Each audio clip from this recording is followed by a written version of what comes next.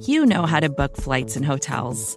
All you're missing is a tool to help you plan that unbelievable travel experience. That's why you need Viator. Book guided tours, excursions, and more in one place. There are over 300,000 travel experiences to choose from, so you can find something for everyone. And Viator offers free cancellation and 24/7 customer support for worry-free travel. Download the Viator app now and use code Viator10 for 10% off your first booking in the app. Find travel experiences for you. Do more with Viator. A big part of what makes our show special is you, our listeners. That's why we'd like your help to plan for our future by filling out a short survey. Your responses will help us understand who's listening, what kinds of content our audience is looking for, and hopefully how we can reach even more people. Go to vox.com/survey. That's vox.com/survey.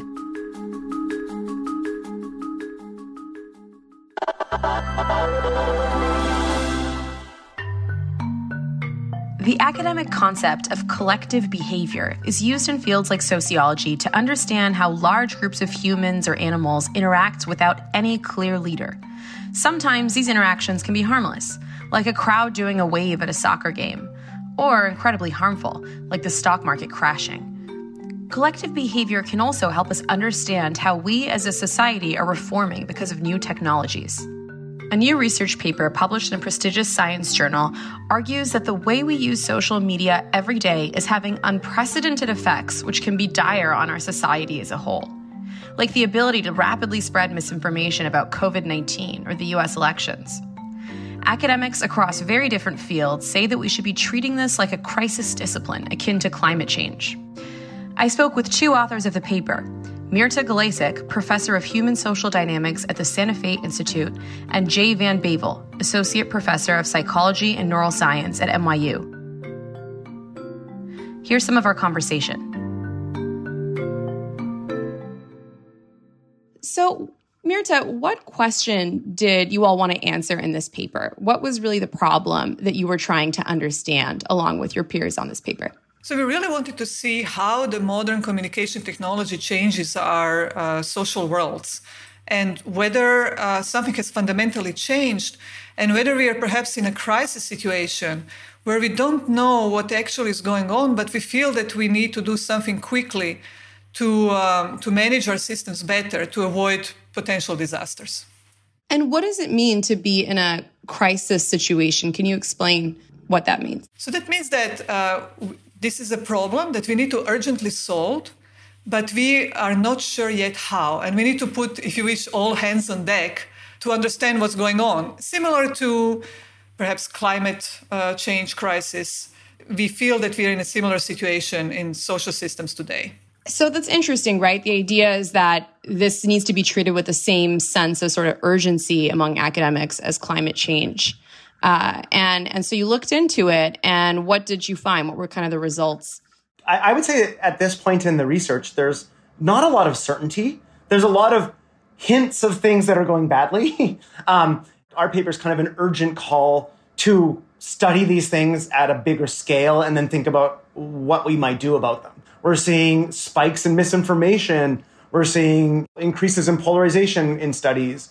We're seeing all kinds of foreign actors enter the sphere of spreading misinformation. And so these are the types of things that are freaking people out. And we're not the first people to freak out. I mean, journalists have been covering this beat really well for the last, I would say, 4 or 5 years. And in many ways, the science is lagging because science is slower. We have to get more data. We have to have stronger grounds for the conclusions before we can draw them. And so we're sluggish and mobilizing around this space. And Jay, can you talk a little bit about how our collective kind of psychological behavior on the internet, on social media, how that may contribute to some kind of disruption of collective social dynamics?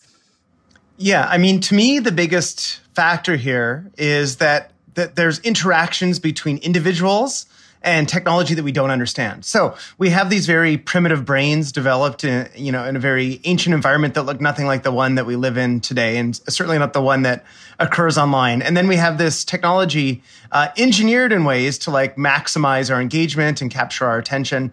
And so because our psychology is attuned to certain things, like, for example, conflict, group identity, it can be exploited in ways that can amplify things like polarization in societies, can make it much more appealing to share misinformation. It might make people less willing to support democratic institutions. It might make people less trustworthy of medical interventions like vaccines, especially or even during a pandemic where, millions of lives have been taken from us. And so that is the conundrum that we're in, is that we have these very primitive brains and we have this very godlike technology. And so, Jay, it's clear that some people out there are definitely getting misinformation about things like, say, the COVID-19 vaccines online, right? But do we know if misinformation has actually increased on the whole? Even pre-internet, there's been vaccine hesitancy and misinformation about it. How do we know if the volume of this has increased and by how much? So there isn't necessarily an overall measurable increase in, belief in conspiracy theories. But what might be happening is that the way it gets transmitted is different. If you think of an individual who is spreading conspiracy theories, for most of human history, they could have spread it to the people around them. Now the scope and scale of who they can spread it to has changed. So all it does is takes, someone to set up a YouTube channel and create some social media platforms or a blog or something, and they can immediately start disseminating to hundreds or thousands of people or many more. And then the other thing I think about it that has changed is that it's easier to monetize misinformation. And this happened in the 2016 presidential election, where you had, people who weren't necessarily political realized it's incredibly profitable to spread political misinformation, and they could, generate a six-figure income, living somewhere halfway across the world, like Macedonia, making money off the spread of misinformation. And so, again, it's hard to measure this, if general beliefs have changed, but it's also possible that the type and nature of misinformation has changed. I think one kind of end result we see sometimes with discussion around the effects of social media is the idea that this is overall contributing to just polarization, right? Political polarization more broadly. But then you hear defenders of technology, people like Mark Zuckerberg say, political polarization has always existed. We're just seeing it reflected in social media. It's sort of the chicken and egg argument, right? And how do you know that this isn't something that would have sort of happened anyway, maybe not at such a wide scale, but that there would still be this kind of underlying polarization in society, regardless of the internet? So that's a great question. And there turns out there's research on this. So Zuckerberg might argue that, social media has an increased polarization because it's been around for a while and it's been increasing for a while. And he's right about that. But now polarization in the US is at a 40-year high. And studies have basically taken people and paid them to take a few-week break from Facebook. And they randomly assign them to either go off Facebook for a few weeks or just stay on it and do what they normally do.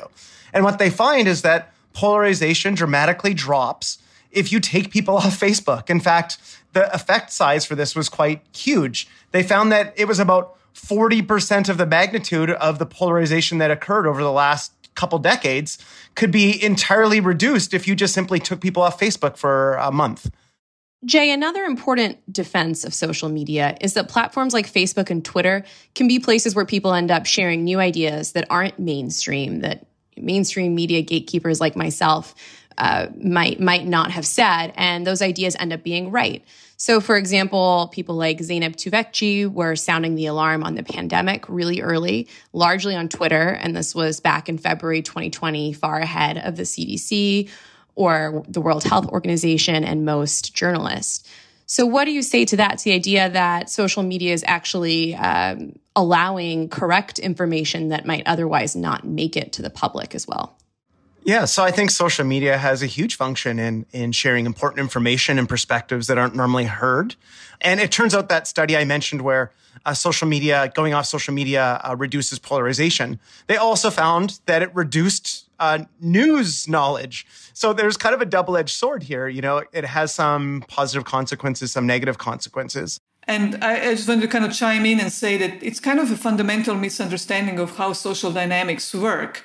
It's not that people's beliefs are static and formed, in childhood, and now they just have a megaphone to project those beliefs that they always had. They, of course, they're formed largely under influence of what they observe in their social environments. And now internet provides in these modern communications enormous social environments, enables spreads of all kinds of information much faster. And so it's not that people were always haters and now they can finally express it. And maybe some did have radical attitudes, but many just follow what they see. And now you can see many more things that were otherwise hidden, that were not expressed. And so people learn from each other, even fringe ideas in a society, and that they become something that they were not before. And so social science is only now starting to understand the complexity of all the interactions with our social networks. And this is kind of related, but what do you say to the people who are skeptical that this is even a crisis and who just say that in general, when there's a transformational new technology coming out, like when the printing press first came out, for example, that plenty of people were panicked, had similar concerns to the points that you're bringing up now about misinformation or people who are not really experts being able to say things quickly to everyone, and that now those alarms seem silly, and that overall, the printing press, I think most people would argue, was helpful to democracy and society at large. So what do you say to that, to the skeptics who think that we're just being alarmist because this is so new and we don't fully understand the positive force overall that this is having? Hey, printing press absolutely had enormous positive influence. But, my favorite example of printing press actually, some historians would argue that it contributed to the spread of witch hunt, for example. Why? Because, before, beliefs about witches and so on, they were mostly confined to gossip that was confined to relatively narrow social circles. And then in 15th century, people started to publish books about witches. And they started to publish pictures of witches. And now even people who couldn't read could see what the witch looks like. And those who could read could understand, how to recognize the witch and how to torture the witch, to admit things. And so, tens of thousands, maybe hundreds of thousands of women were tortured and burned on a stake. Not only, of course, because of the printing press, but it certainly spread this fear and the subsequent violent reactions. I want to say that we're not calling for a ban on social media or technology.